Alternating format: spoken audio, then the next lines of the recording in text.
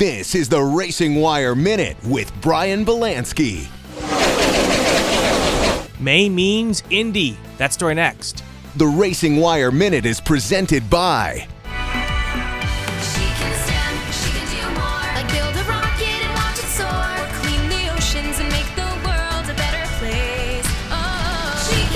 Learn more at She Can STEM. A message brought to you by the Ad Council.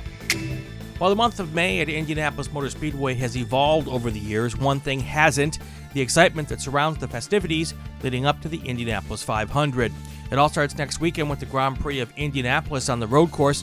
Then the following weekend is qualifying, compressed to 2 days in recent years. The drama will be the battle for the front row, since with only 33 cars entered, there won't be any bumping this year.